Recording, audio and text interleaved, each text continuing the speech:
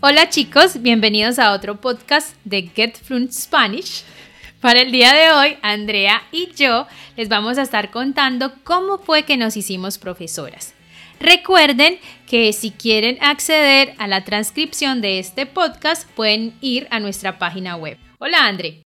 Hola, Merly, ¿cómo estás? Muy bien. Qué bueno. Andre, quiero que empieces tú contando un poco cómo fue tu historia en este proceso.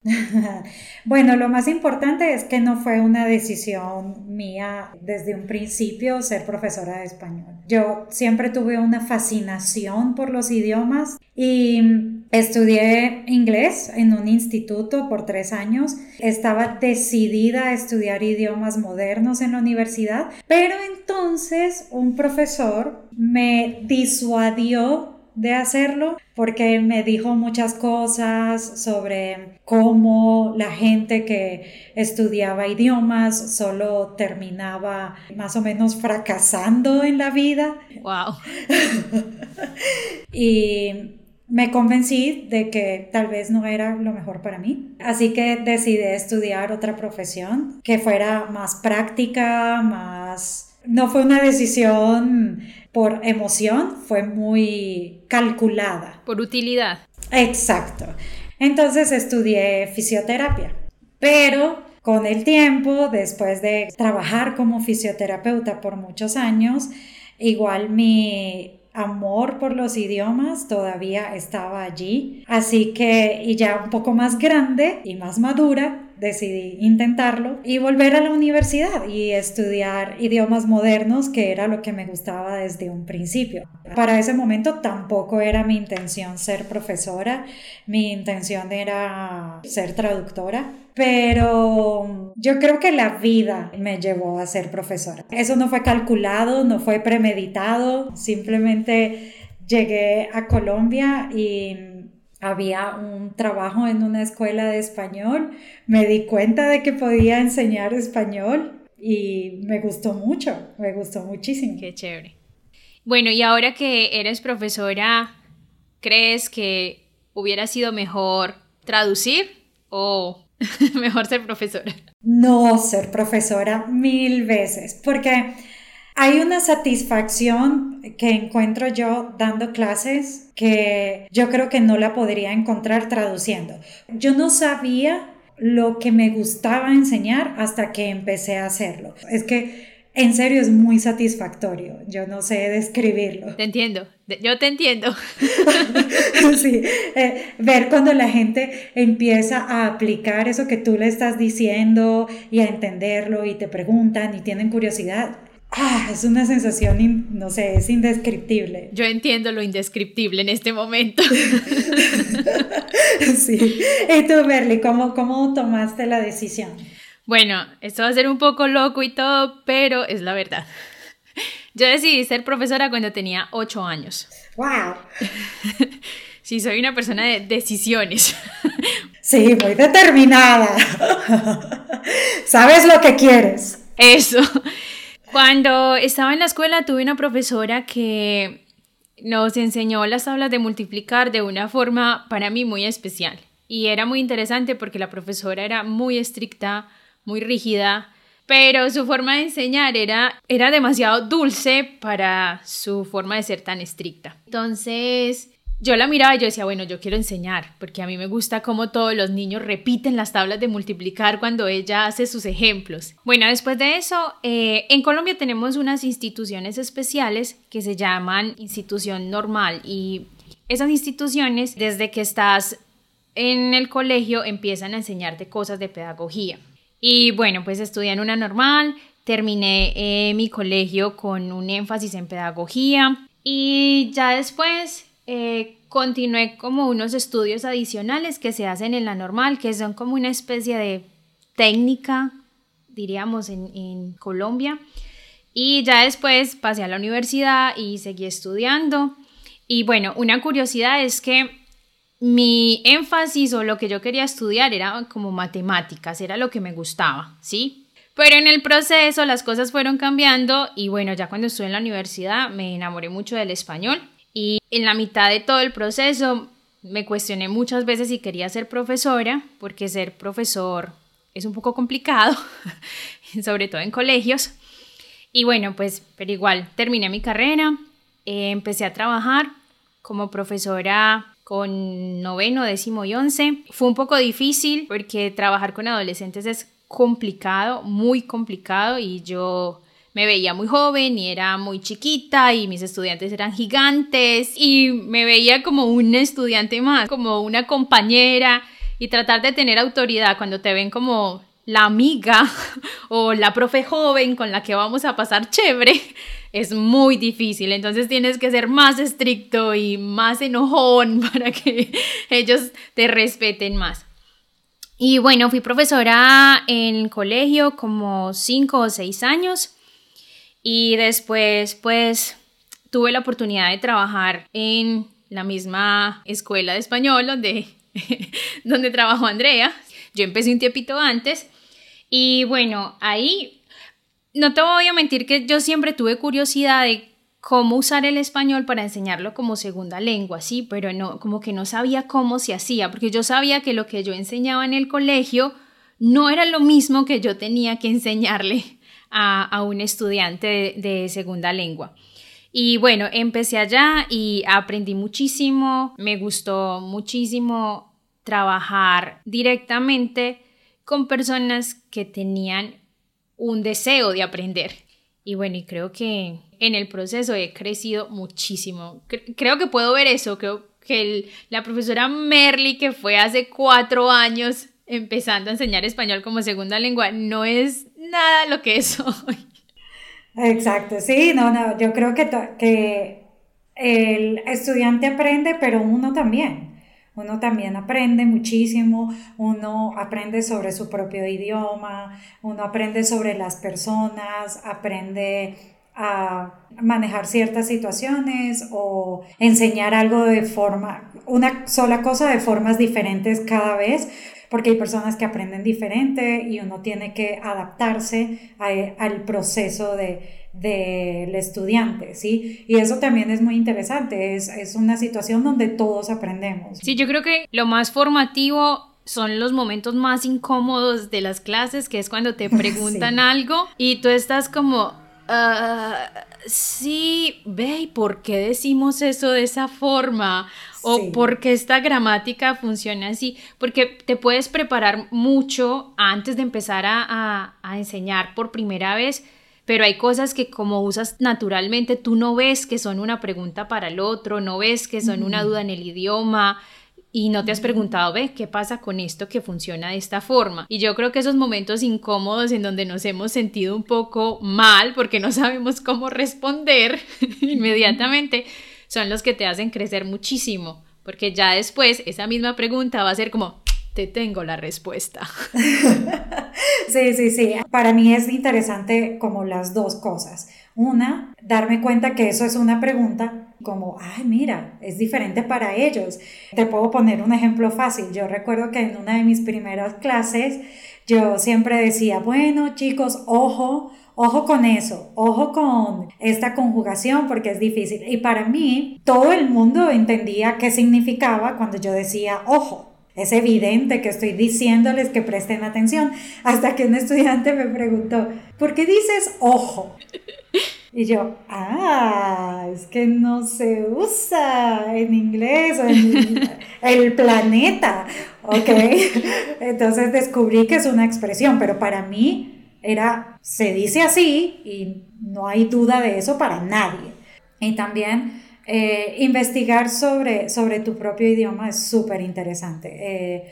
Esto es algo que no se ve en nuestro blog o en el contenido que creamos, pero nosotras pasamos muchísimo tiempo pensando en frases que no entendemos por qué se dicen así y leyendo libros de gramática y libros de la Real Academia Española y ensayos, y es súper complicado porque los idiomas son como en serio un océano súper profundo. Tú puedes saber muchísimo sobre tu idioma, puedes saber mucho sobre otro idioma, pero nunca vas a saberlo completamente. Bueno, y el español tiene algo en particular que a veces ni los gramáticos más inteligentes o que estudian muchísimo el idioma se ponen de acuerdo y unos dicen esto sí funciona, esto no funciona y quedamos como ¿qué le decimos al estudiante?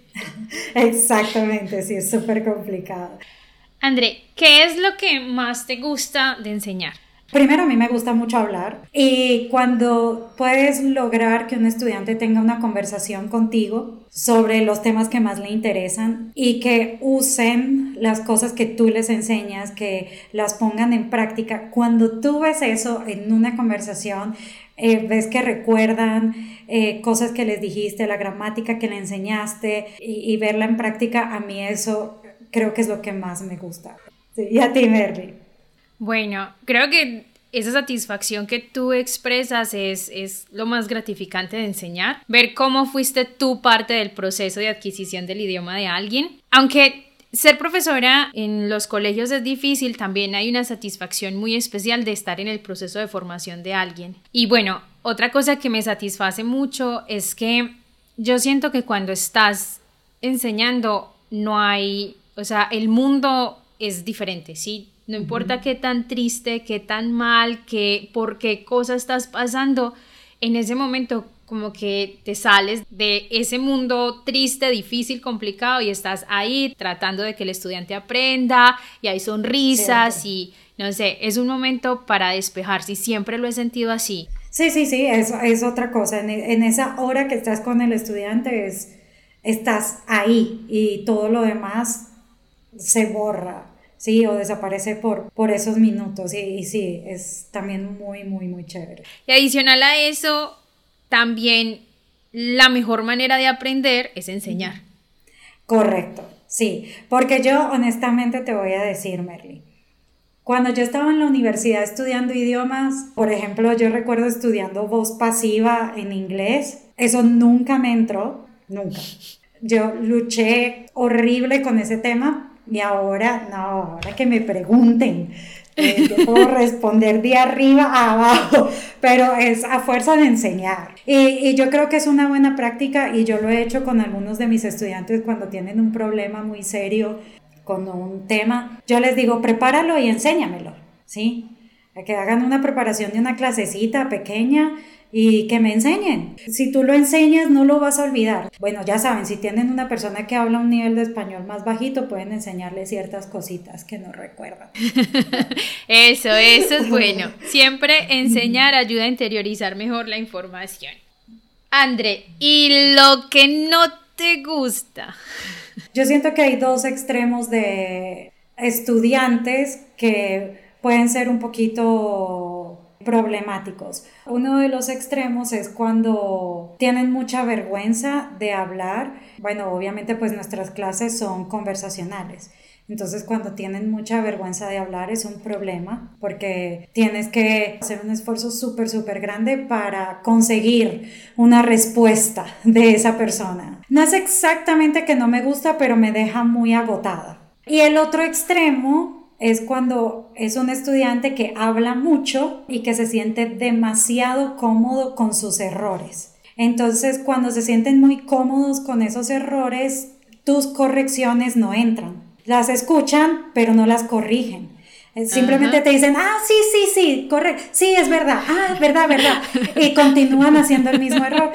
Porque se sienten cómodos así como están y no tienen la suficiente atención para entender que necesitan trabajar en eso. Entonces, esos dos extremos a mí me dejan un poquito cansada. Afortunadamente, en serio, no son, yo creo que ni el 5% de los estudiantes que he tenido. Son pocos, pero cuando pasa es agotador. Y a ti, Merly. No me gusta cuando un estudiante se pelea con el idioma. Cuando intentas que el español funcione o se adapte a tu idioma porque en tu idioma lo dices así o porque en tu idioma sí funciona o porque en español tiene que existir esta regla o eso me incomoda muchísimo porque cuando una persona se cierra mucho a que el idioma que está aprendiendo tiene que funcionar como el de él, es muy difícil que pueda entender el español o que pueda aprenderlo. Y de verdad es muy importante soltarlo. Y por ejemplo, si to be es ser y estar, Sí, no es fácil, no es amable al principio, pero no pueden pelear con el hecho de que tenemos ser y estar, ¿sí? Y hay estudiantes que se pelean con eso todo el tiempo, como, pero ¿por qué dos pasados? ¿Pero por qué el subjuntivo? ¿Pero por qué? Sí, ese por qué constante afecta mucho el proceso de aprendizaje. Y eso me incomoda mucho. Para mí, la peor pregunta es, ¿pero por qué si en inglés podemos decirlo de esta manera? Para mí es como, a ver, estamos aprendiendo español. Y ya, el hecho de que sea español responde todas tus preguntas. Exacto, sí, tienes toda la razón. ¿Y cuál es el tema? El tema que te gusta más enseñar. Esta respuesta es muy interesante porque he tenido mis momentos, tengo mis momentos obsesivos, compulsivos por un tema. Bueno, creo que mi tema favorito son los pronominales, porque cuando los descubrí y como profesora los entendí, sí, muy bien para enseñarlos, fue como, no sé, como que mi mente hizo ¡pum! y entendí la importancia para los estudiantes y me gusta muchísimo mostrarles cómo funcionan y lo importante que son. Y yo creo que la pasión por este tema es porque honestamente siento que en blogs y en videos de YouTube y en varias partes los explican mal y los usan mal y llaman a todo lo que tiene ese reflexivo. Y eso confunde mucho a los estudiantes porque no entienden por qué un verbo como quejarse, según lo que dicen otros, es reflexivo, ¿sí? ¿Dónde está la reflexión en este verbo? Y saber que yo tengo la respuesta y que yo los estoy enseñando bien porque no es reflexivo, sino pronominal, para mí es como el pecho afuera, con un orgullo. Y cada vez que leo en un blog que dicen como, este verbo reflexivo, no es reflexivo, es pronominal, por favor, no le digan eso al estudiante. Entonces creo que por eso me gusta muchísimo. ¿Y tú? ¿El tuyo? Pues a mí también me gusta mucho enseñar pronominales porque me parece que explican mucho nuestra cultura, sí, también. Sí. Explican mucho nuestra forma de pensar. Pero yo creo que a mí me gusta mucho enseñar todos los temas básicos. Todos los temas básicos cuando el estudiante viene y no sabe absolutamente nada de español, no sabe ni decir hola. Me gusta mucho porque yo creo que la sensación del principio no se consigue nunca más adelante. Se consigue al final en los avanzados otra vez. Porque el español va como, cuando empiezas con un básico, empieza a subir en conocimiento y es muy evidente el nivel que está adquiriendo y todo lo que está aprendiendo. Tú lo puedes ver, él lo puede ver y se siente como una subida muy, muy empinada de conocimiento, pero en el nivel intermedio hay como una meseta, se siente menos el avance, estamos como perfeccionando cosas, aprendiendo otros temas que complementan los temas anteriores y se siente como en serio una meseta. Yo creo que la cuestión ahí es porque, para que los estudiantes también entiendan por qué esa meseta, es porque cuando entramos al pasado, el pasado es un tema que necesita muchísima práctica para poderla entender bien y entonces lo que hace sentir que estamos aprendiendo o que están aprendiendo mucho es adquirir nuevas conjugaciones y eso lo hace ver como que wow, puedo hablar en un nuevo tiempo y cuando se llega al pasado hay que trabajar otros temas que no aportan a la conjugación, pero aportan a toda la comunicación en general, como relativos, comparativos, y esto no se siente como, ay, sí, estoy hablando mejor, aunque no lo vean, por eso se siente la meseta, porque de verdad hay que tener, vamos a decir, un terreno muy abonado para llegar al subjuntivo, y entonces ese intermedio entre como ese tiempo antes de poder llegar al subjuntivo, que es un tiempo que merece y necesita una buena base, se siente lento. Sí, pero no, siguen aprendiendo. Claro, pero es lo que tú dices, el estudiante se guía mucho por las conjugaciones que aprende y después de aprender pasado, pasamos mucho tiempo en eso. Entonces sienten que no están aprendiendo nada nuevo, pero sí están aprendiendo todos los complementos de todos esos tiempos. Pero no se siente, no es tan evidente como en el principio. Cuando pasan esa meseta del intermedio, vuelven a sentir la subida.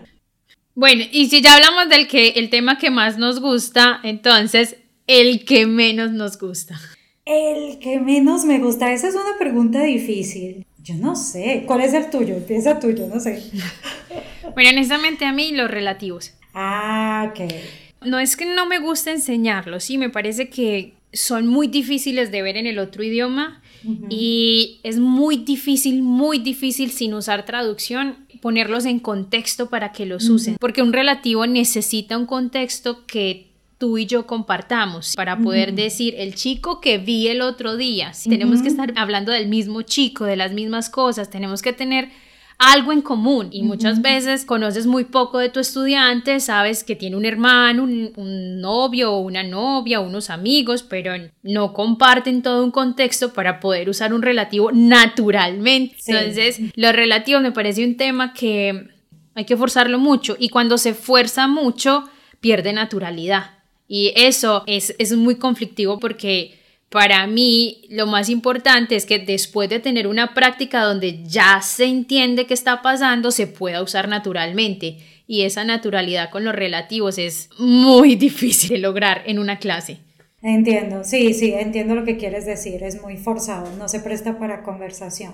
Yo creo que el mío sería, porque me aburre un poquito, enseñar futuro. En algún punto hay que enseñarlo.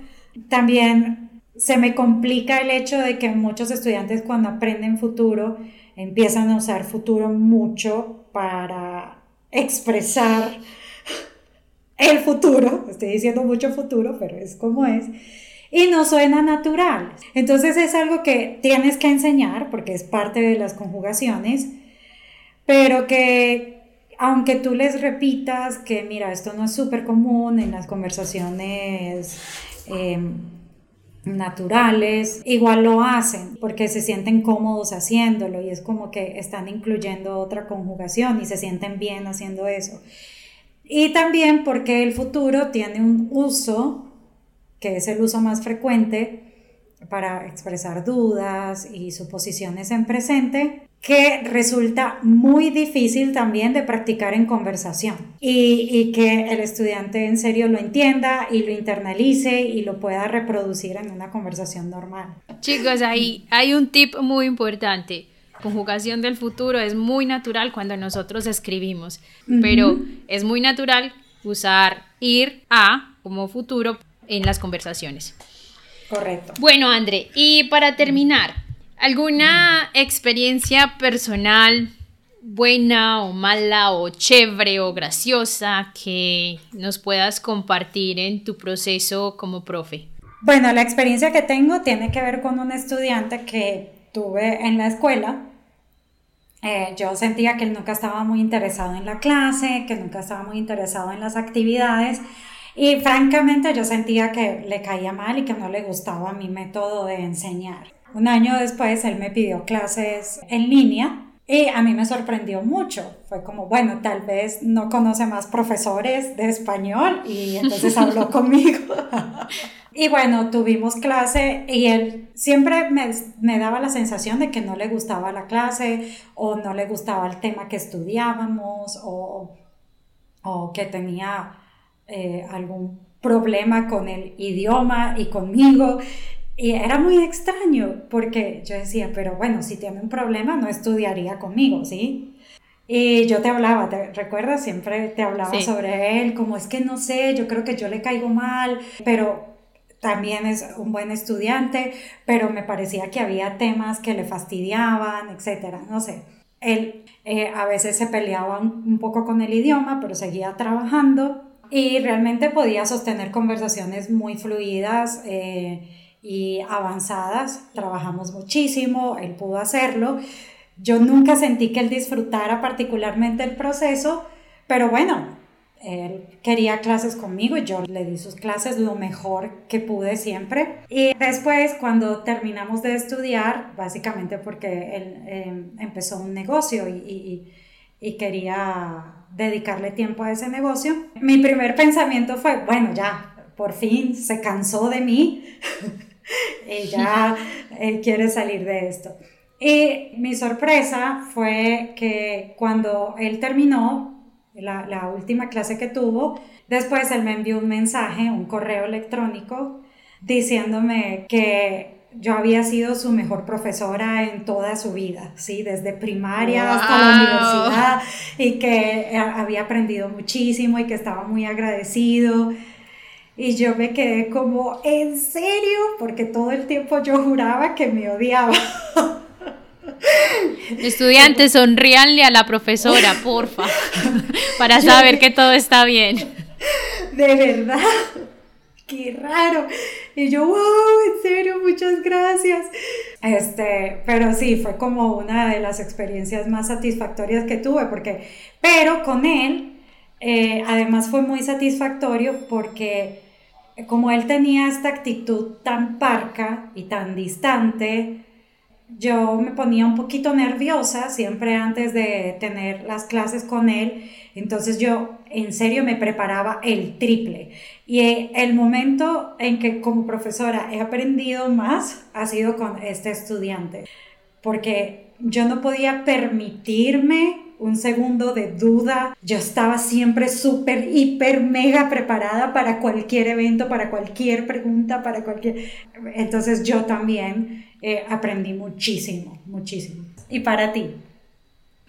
Tengo una estudiante con la cual llevamos muchísimo tiempo estudiando. Empezamos cuando ella estaba apenas aprendiendo pasado, y en el proceso, por diferentes situaciones, ella tuvo en un tiempo otros profesores y luego volvió a trabajar conmigo, y desde que nos volvimos a ver llevamos más o menos 2 años o 3 años trabajando juntas, y es la primera estudiante con la que he logrado ir tan lejos, que ha llegado a ser una estudiante muy avanzada.